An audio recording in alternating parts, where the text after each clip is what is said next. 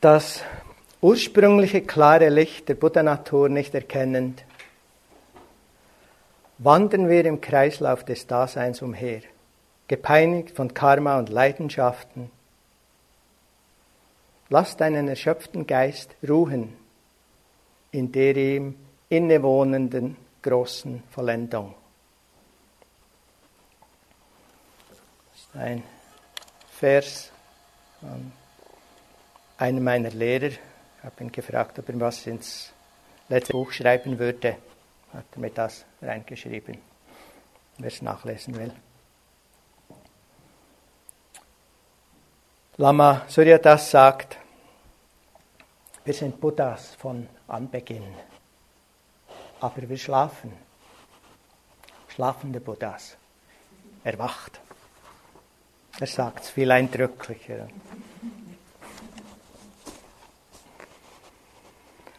Dharma praktizieren heißt also aufwachen zu unserer uns innewohnenden Buddhanatur. Das Pali- und Sanskrit-Wort Bodhi, das wir oft als Erleuchtung übersetzen, enthält, das ist ganz interessant zu wissen, eigentlich gar keinen Hinweis auf Licht, das uns erleuchten würde. Also Erleuchtung ist nicht eine besonders gute Übersetzung. Es bedeutet vielmehr so etwas wie Erwachen. Erwachen. Es geht also nicht um einen lichten, wunderbaren Zustand, den wir erreichen sollen oder möchten oder müssen, sondern um Erwachen zu dem, was ist, zu dem, was wir sind, zu unserer wahren Natur, die wir schon sind, die wir nicht suchen müssen, holen müssen, erschaffen müssen, so viele Jahre Praxis reinstecken müssen, bis wir sie haben. Erwachen zu dem, was wir immer schon waren und sind. Texte sprechen von der Buddhanatur als vergleichbar mit einer Goldader tief in einem Felsen. Vergleichbar mit süßem Honig in einer Wabe. Oder mit einer goldenen Buddha-Statue, die in alten Lumpen verpackt ist. Das sind Bilder, die können uns inspirieren oder ermutigen. Ist auf jeden Fall ganz anders als zu glauben, wir seien im Grunde, im Innersten schlecht, nicht okay, nicht gut genug oder gar sündig. Verstecktes Gold, süßer Honig. Und doch sind vielleicht auch diese Bilder nicht ganz so hilfreich. Der Begriff Tathagata Garbha, der Begriff, was wir als Buddhanatur übersetzen, bedeutet eigentlich eher so etwas wie Gebärmutter oder vielleicht Buddha-Matrix. Also nicht etwas Verstecktes, sondern etwas, aus dem Dinge entstehen. Die dynamische Matrix des Seins, die Wandel, Entwicklung und letztlich Erwachen ermöglicht. Erwachen zu dem, was wir sind. Erwachen zu dem, was ist. Wenn es also nicht um das Jenseits geht, sondern um das Erwachen zu dem, was ist, stellt sich die gute, finde ich jedenfalls, Frage, ja, was ist denn nun eigentlich hier und jetzt? Wenn wir wirklich hinschauen in der Stille, in der Sammlung, in der Meditation, sehen wir ein Kommen und Gehen von Momenten der Wahrnehmung, die sich ständig verändern, sekündlich entstehen und vergehen. Was wir sehen, ist ein dynamischer Prozess von Ursache und Wirkung, von abhängigem, von Bedingungen abhängigem Entstehen. In Momenten des Sehens, des Riechens, des Schmeckens, des Empfindens, des Spürens, des Denkens, des Redens, des Tuns. In allem, was uns und was unsere Welt ausmacht. In allem, was ist. Ich glaube, die Nuklearphysik ist gemessen worden, dass sich unser Universum mit allem, was ist, 1 Trillion Mal pro Sekunde oder irgendeine irre Zahl, ich weiß nicht, wie lang sie ist, entsteht und vergeht. Ein Spiel, ein Tanz, ein dynamischer Prozess, ständiger, unaufhaltsamer Veränderung. Das Wort Shunyata heißt leer von Substanz, leer von erfassbarer, festhaltbarer, behaltbarer Essenz. Eine Art leere Show, wie ein Echo, wie eine Spiegelung, wie eine Fata Morgana.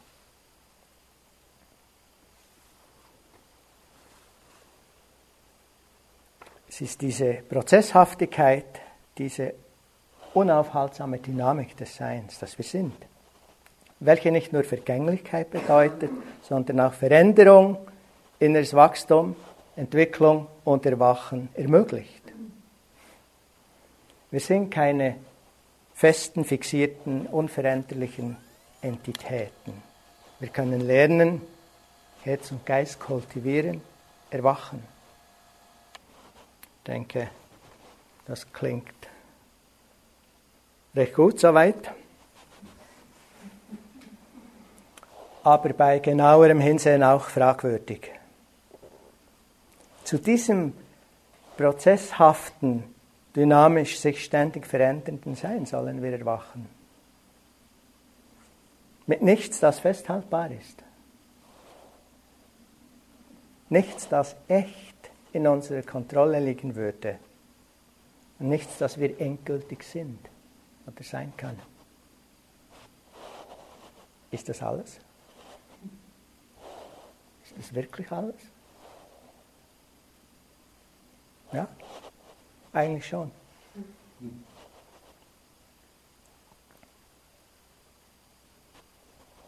Und wenn wir es richtig sehen, richtig verstehen und richtig damit umgehen, ist es genug. Ist es erfüllend? Ist es zutiefst friedvoll? Ist es frei?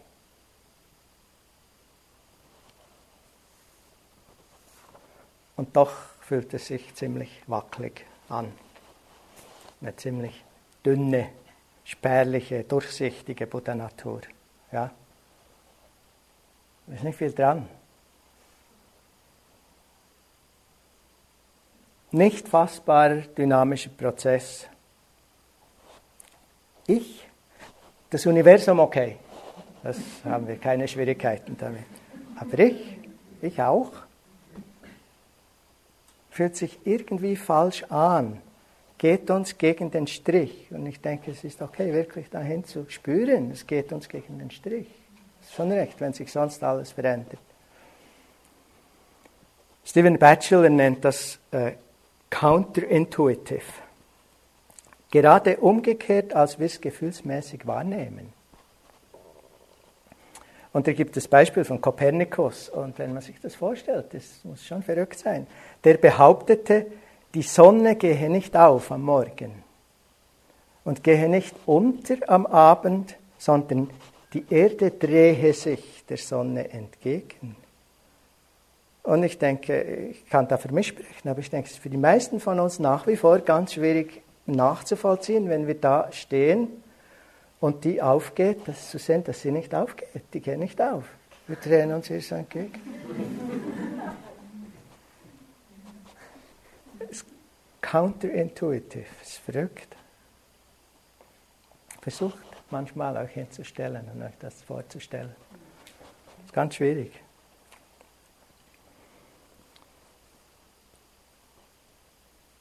Dabei ist es gerade, wenn wir die Wirklichkeit sehen, wie sie ist, nämlich bedingt, entstehend, prozesshaft, dass wir die Wahrheit sehen. Solange wir aber schlafen, solange wir in Träumen verloren sind, sind wir ständig identifiziert mit unserem Denken. Das ist dann nicht das Denken, sondern so ist es. Wir sagen, es sagt sich, wie es ist. Es erklärt sich, beschreibt sich die Welt und weiß dann, wie die Welt ist. Identifiziert sich mit dem Fühlen, den Emotionen, Geschichten und Dramen, mit dem Körper, den Sinnen, Sinneserfahrungen und mit der selbst erschaffenen Welt. Welt selbst erschaffen durch die Wahrnehmung. Und dann die Interpretation, Erklärung, die ganzen Konzepte, wie alles ist. Und schon haben wir eine solide Welt. Außer wenn sie nicht tut, was wir wollen, leiden wir natürlich. Weil sie müsste ja so sein, wie ich sie erfahre. Wie ich denke, dass sie sein müsste. Das ist die Macht von Mara. Die Mara, die personifizierte Macht der Täuschung und der unheilsamen und leidschaffenden Tendenzen, die uns nicht erlauben, zu sehen, zu erkennen, zu erinnern, dass wir in unserer eigentlichen Natur frei sind, Buddha sind, aber eben nicht Buddha, der das alles in der Kontrolle hat, in einer Art und Weise, dass jetzt alle Dinge so sind, wie ich sie gern hätte. Das ist nicht Buddhanatur, sondern diesem unfassbaren, Echo-ähnlichen Gewahrsein.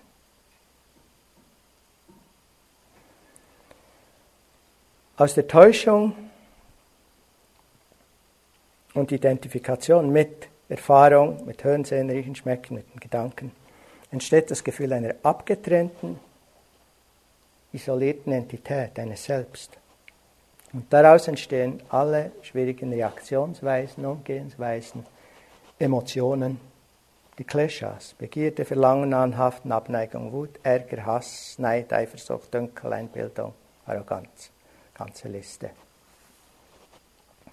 Unser Herz wird zum Heliport, zum Landeplatz für diese Kleshas, schwierige Emotionen. Das war ja das Thema. Wenn wir in irgendeiner Art und Weise eine solide Entität wären, könnten wir den Heliport schließen. Können wir nicht. Es ist alles offen, es ist ein offenes System. Alles kommt und geht entsprechend Bedingungen. Hört nicht hier auf bei der Haut.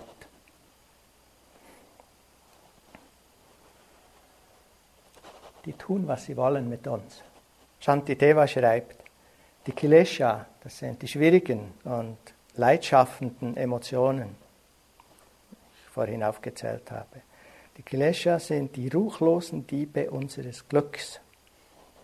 Während wir schlafen, in Unachtsamkeit und Täuschung, schleichen sie in unser Haus und stehlen die Ursachen unseres Glücks. Nämlich unsere Großzügigkeit, unsere Offenheit, unsere liebevolle Güte, unser Mitgefühl, alles, was uns in dieser Welt verbindet, alles, was uns erlaubt, sich in diesem Sein niederzulassen und zu Hause zu fühlen. Sie, die Diebe, stehlen uns die Erkenntnis unserer wahren Natur. Sie stehlen uns die Erkenntnis von dem, was wir sind, der Buddhanatur. Der Weg, die Praxis scheint darin zu bestehen, diese Kleshas, die schwierigen Emotionen loszuwerden. Und vielleicht geht man dann einen Vortrag und schaut, ob es gute Tipps gibt. Vielleicht sogar jenseits von Ursache und Wirkung, jenseits dieses bedingten Entstehens, Erfüllung und Friede zu finden. Haut nicht hin.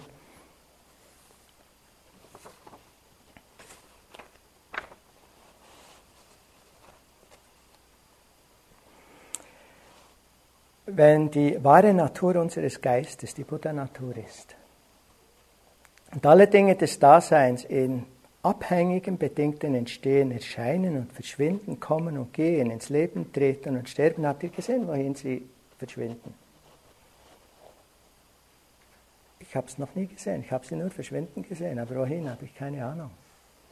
Und ich gehe nicht davon aus, dass sie mit Julius Caesar und Alexander dem Großen irgendwo da hinten ein großes Stau ist, wo alles hingeht. Im Moment, wo es erscheint, verschwindet es wieder. Jeder Klang, jede Stimme, jeder Gedanke, jedes Sehen, Riechen, Schmecken. Und zum Glück, sonst wäre wirklich ein Stau. Ja, wenn wir das Gegenteil vorstellen, die würden irgendwie noch da sein. Ich meine jetzt nicht als Erinnerung, auch Erinnerungen tauchen auch auf und verschwinden gleich wieder. Wohin? Wenn die wahre Natur unseres Geistes die Buddhanatur ist und alle Dinge erscheinen, verschwinden, kommen, gehen, dann müssen die Welt der Erscheinungen einerseits, uns, unser Geist mit eingeschlossen, und die Buddhanatur andererseits. Das muss die Kehrseite, die beiden Seiten der gleichen Medaille sein. Oder nicht mal zwei Seiten. Dann müssen sie zueinander stehen wie Wasser und Nässe. Das sind nicht zwei Seiten. Wasser und nass. Oder wie Spiegel und das darin reflektiert, das ist ein besseres Beispiel. Das ist nur eine Illustration, das ist nicht wirklich so. Okay. Spiegel und was man im Spiegel sieht, wenn ihr euch das für einen Moment vorstellt. Und das trifft dann auch auf die Klesha zu, die schwierigen Emotionen. Wut, Hass, Ärger, Verlangen, Einsamkeit, Panik. Natürlich auch auf liebevolle Güte, Mitgefühl, tiefes Vertrauen, mit Freude, Gelassenheit. Um einen Spiegel als einen Spiegel zu erkennen, muss man zuerst das loswerden, was er reflektiert. Um zu sehen, dass ein Spiegel ist, muss man zuerst das, was drin ist, rausnehmen. Wahrscheinlich nicht.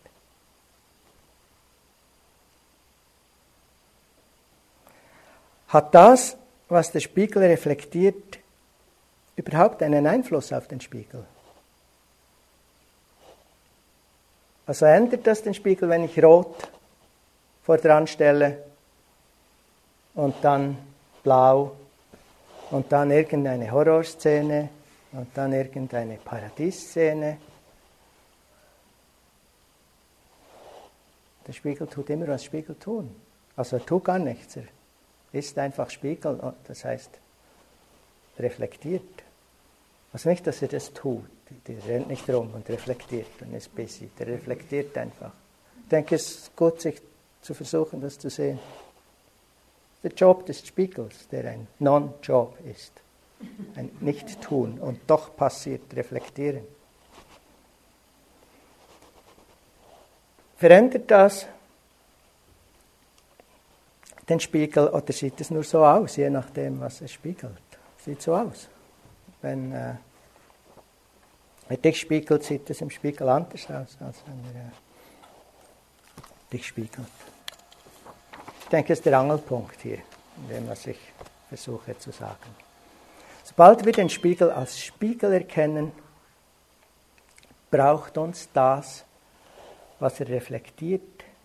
Und denkt jetzt nur vom reflektierten Spiegel und vom reflektierten, nicht von der Sache vordran. Braucht uns das, was er reflektiert, nicht zu stören. Auch nicht zu wahnsinnig aufzuregen, auch nicht. Es ist einfach eine Spiegelung.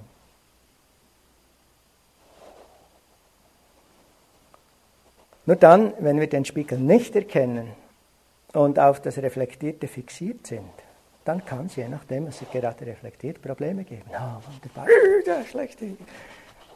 All das Ganze, was alles das tut und macht und auslöst und was es uns sagt. Und dann kommen vielleicht noch Schriften im Spiegel und Behauptungen und 1000 Dinge. Stellt euch einen Spiegel vor, der nicht nur Gesehenes, sondern auch noch Gehörtes und Gedachtes und Gefühltes, was haben wir noch, und Empfundenes widerspiegelt. Das ist ein 6D-Spiegel, anstatt nur ein. Aber das gleiche Prinzip.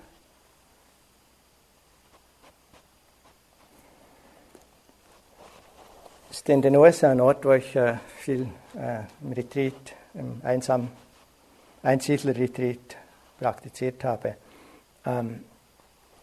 die Halle, es war meine Halle, die war größer als hier, sonst niemand. Große Fenster vorne. Und mal waren dem Nachbar gingen die Kühe ab, beim anderen Berg drüben und die kamen dann rüber und die griffen sofort die großen Scheiben an. Natürlich die Stiere, die Kühe nicht. Weil sie die sahen den Stier kommen. Das spiegelt. Der Stier kam. Näher und näher und näher, unaufhaltsam. Selbst wenn sie versuchten auszuweichen und dann war klar. Boom. Die Scheibe hat es gehalten. Aber Täuschung ist das Problem. Weil das war keine Sekunde ein Ding für den Stier, das könnte eine Spiegelung sein. Das könnte nur so aussehen wie ein Stier. Hat der Stier nicht gedacht. Das ist komisch, aber es geht uns genau gleich blöd. Ständig.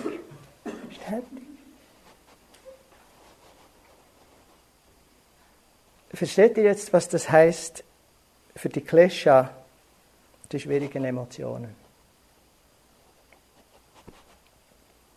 Sie sind ein Problem und schaffen Leiden immer dann, wenn wir darauf reinfallen und uns damit identifizieren, an ihnen kleben bleiben. Schauen wir direkt in ihre Natur, fällt das Problem weg. Und wir können es versuchen, lass uns mal versuchen, wir können jetzt nicht Kleshas machen. Aber das mit dem Gedanken von vorhin ist nicht schlecht. Ihr braucht euch auch nicht anders hinzusetzen. Ihr braucht auch nicht die Augen zu schließen. Aber denkt mal irgendeinen Satz, es denkt mir oder irgend so etwas.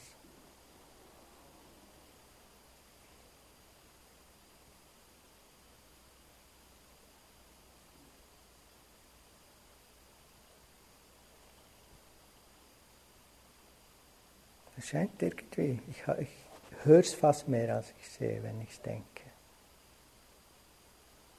Und ist gleich wieder weg, ich muss es immer wieder denken. Es denkt mir.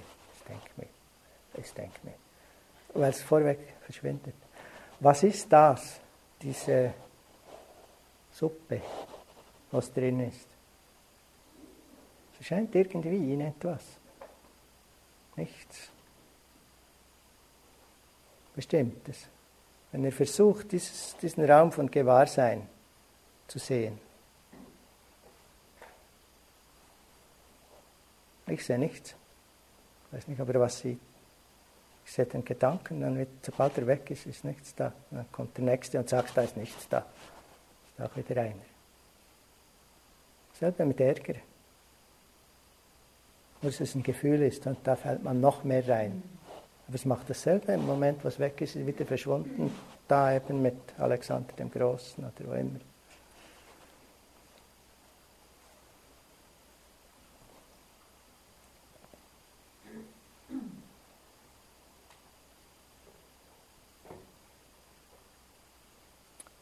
Schaut nochmal den Gedanken. Und wenn ihr seht, wer vergeht und wenn er vergangen ist und dort nichts ist, bleibt Gott einfach dort und entspannt.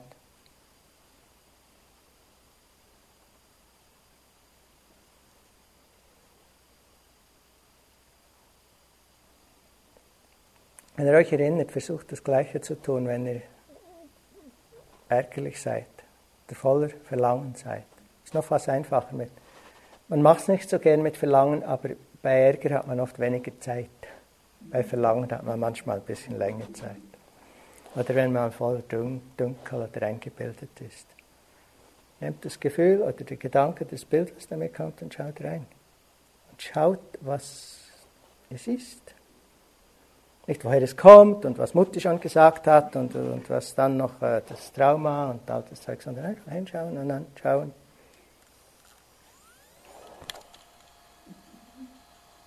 Und jedes Mal, wenn ihr nichts findet, bleibt dort.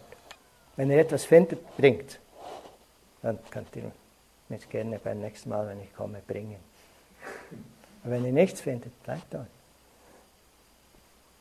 Also nicht als intellektuelle Spielerei, als meditative. Lasst euch nieder. Wer ist ärgerlich?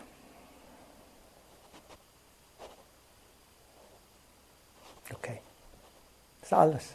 Es führt nirgendwo hin. Es ist nicht ein Weg. Es ist kein Ziel. Es ist immer schon hier. Es erscheint und wenn wir schauen, kann man nichts finden. Punkt. Relax.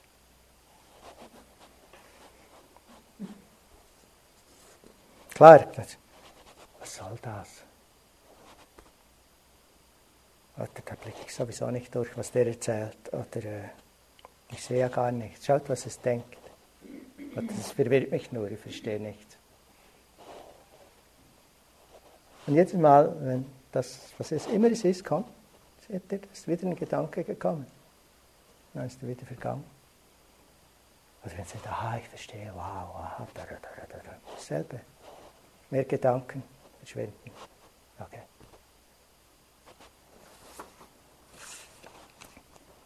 Genau die gleiche nicht findbare Natur produziert Gedanken aller Art, produziert Ärger, Hören, Sehen, Riechen, Schmecken. Wenn wir reinschauen, finden wir nichts. That's it. Der Geist, die Buddhanatur, ist leer, ist unauffindbar. Noch nie hat jemand Buddhanatur gesehen, gefunden. Und sie produziert vorweg Gedanken, Gefühle, Emotionen, Bilder, Hören, Sehen, Riechen, Geschmack, Empfindung, heilsame Zustände, Metta, liebevolle Güte, Großzügigkeit, Mitfreude und Ärger, Begierde, Stolz und den ganzen Rest. Sobald wir damit identifiziert sind, sind sie leidvoll und treiben uns durchs Leben. Und sobald wir erwachen und direkt in ihre Natur schauen, sind wir wieder frei. So einfach ist das. Das einzige Problem ist, wir tun es nicht. Wir denken, das war interessant. Noch fast lieber bewerten und verurteilen wir uns, dass wir schon wieder ärgerlich sind oder dass wir wieder nicht in den Ärger geschaut haben, wo wir doch hätten sollen oder können oder müssen. Doch liegt der Schlüssel der Befreiung in uns. Ganz einfach. Der Schlüssel, wir sind das, was wir immer schon suchen. Wir sind das, wonach wir uns im tiefsten sehnen. Das ist nicht irgendwo anders. Wir merken es nicht. Manchmal wollen wir es gar nicht merken. Das heißt, dass Gott spielen wollte und die Welt schuf und die Menschen und er schuf sie getrennt von Gott. Aber er oder sie gab ihnen den Schlüssel mit zum Reiche Gottes, zum Wiedereinswerden mit Gott. Und bald schon waren alle Menschen wieder zurück bei Gott. Und Gott war etwas enttäuscht und beschloss, von vorne zu beginnen, aber den Schlüssel zu verstecken. Und Gott beriet sich mit den Engeln und Göttern über das beste Versteck. Und jemand sagte, dort, wo das Meer am tiefsten ist. Und eine andere sagte, mitten in der Wüste, wo niemand lebt. Und jemand sagte, auf den höchsten Berggipfel der Welt. Und bald war allen klar, die Menschen würden bald einmal die Wüsten erforschen und die Tiefen der Meere tauchen und die höchsten Gipfel erklimmen. Da erkannte jemand die Lösung und Gott war zufrieden. Man würde den Schlüssel im Herzen der Menschen verstecken. Und nur wenige würden dort wirklich suchen. Was wir suchen, ist näher als unsere Haut. Und im Grunde genommen ist es auch nicht ein Schlüssel. Schon das ist völlig falsch. Die wahre Natur unseres Herzens und Geistes ist schon das, was wir sind und immer gesucht haben. In diesem Sinne ist auch Lama Gendun Rinpoches Belehrung zu verstehen, mit der ich abschließen möchte.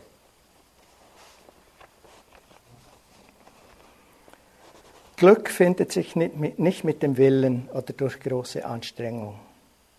Es ist immer schon da, vollkommen und fertig, im Entspannen und Loslassen. Beunruhige dich nicht. Es gibt nichts zu tun. Alles, was im Geist erscheint, hat keinerlei Bedeutung, weil es keinerlei Wirklichkeit besitzt. Halte an nichts fest, bewerte nicht. Lass das Spiel von selbst ablaufen, entstehen und vergehen, ohne irgendetwas zu ändern. Alles löst sich auf und beginnt wieder von neuem, unaufhörlich. Allein dein Suchen nach Glück hindert dich daran, es zu sehen, wie bei einem Regenbogen, den man verfolgt, ohne ihn je zu erreichen, weil das Glück nicht existiert und doch immer schon da war und dich jeden Moment begleitet. Glaube nicht, die guten und schlechten Erfahrungen seien wirklich. Sie sind wie Regenbögen.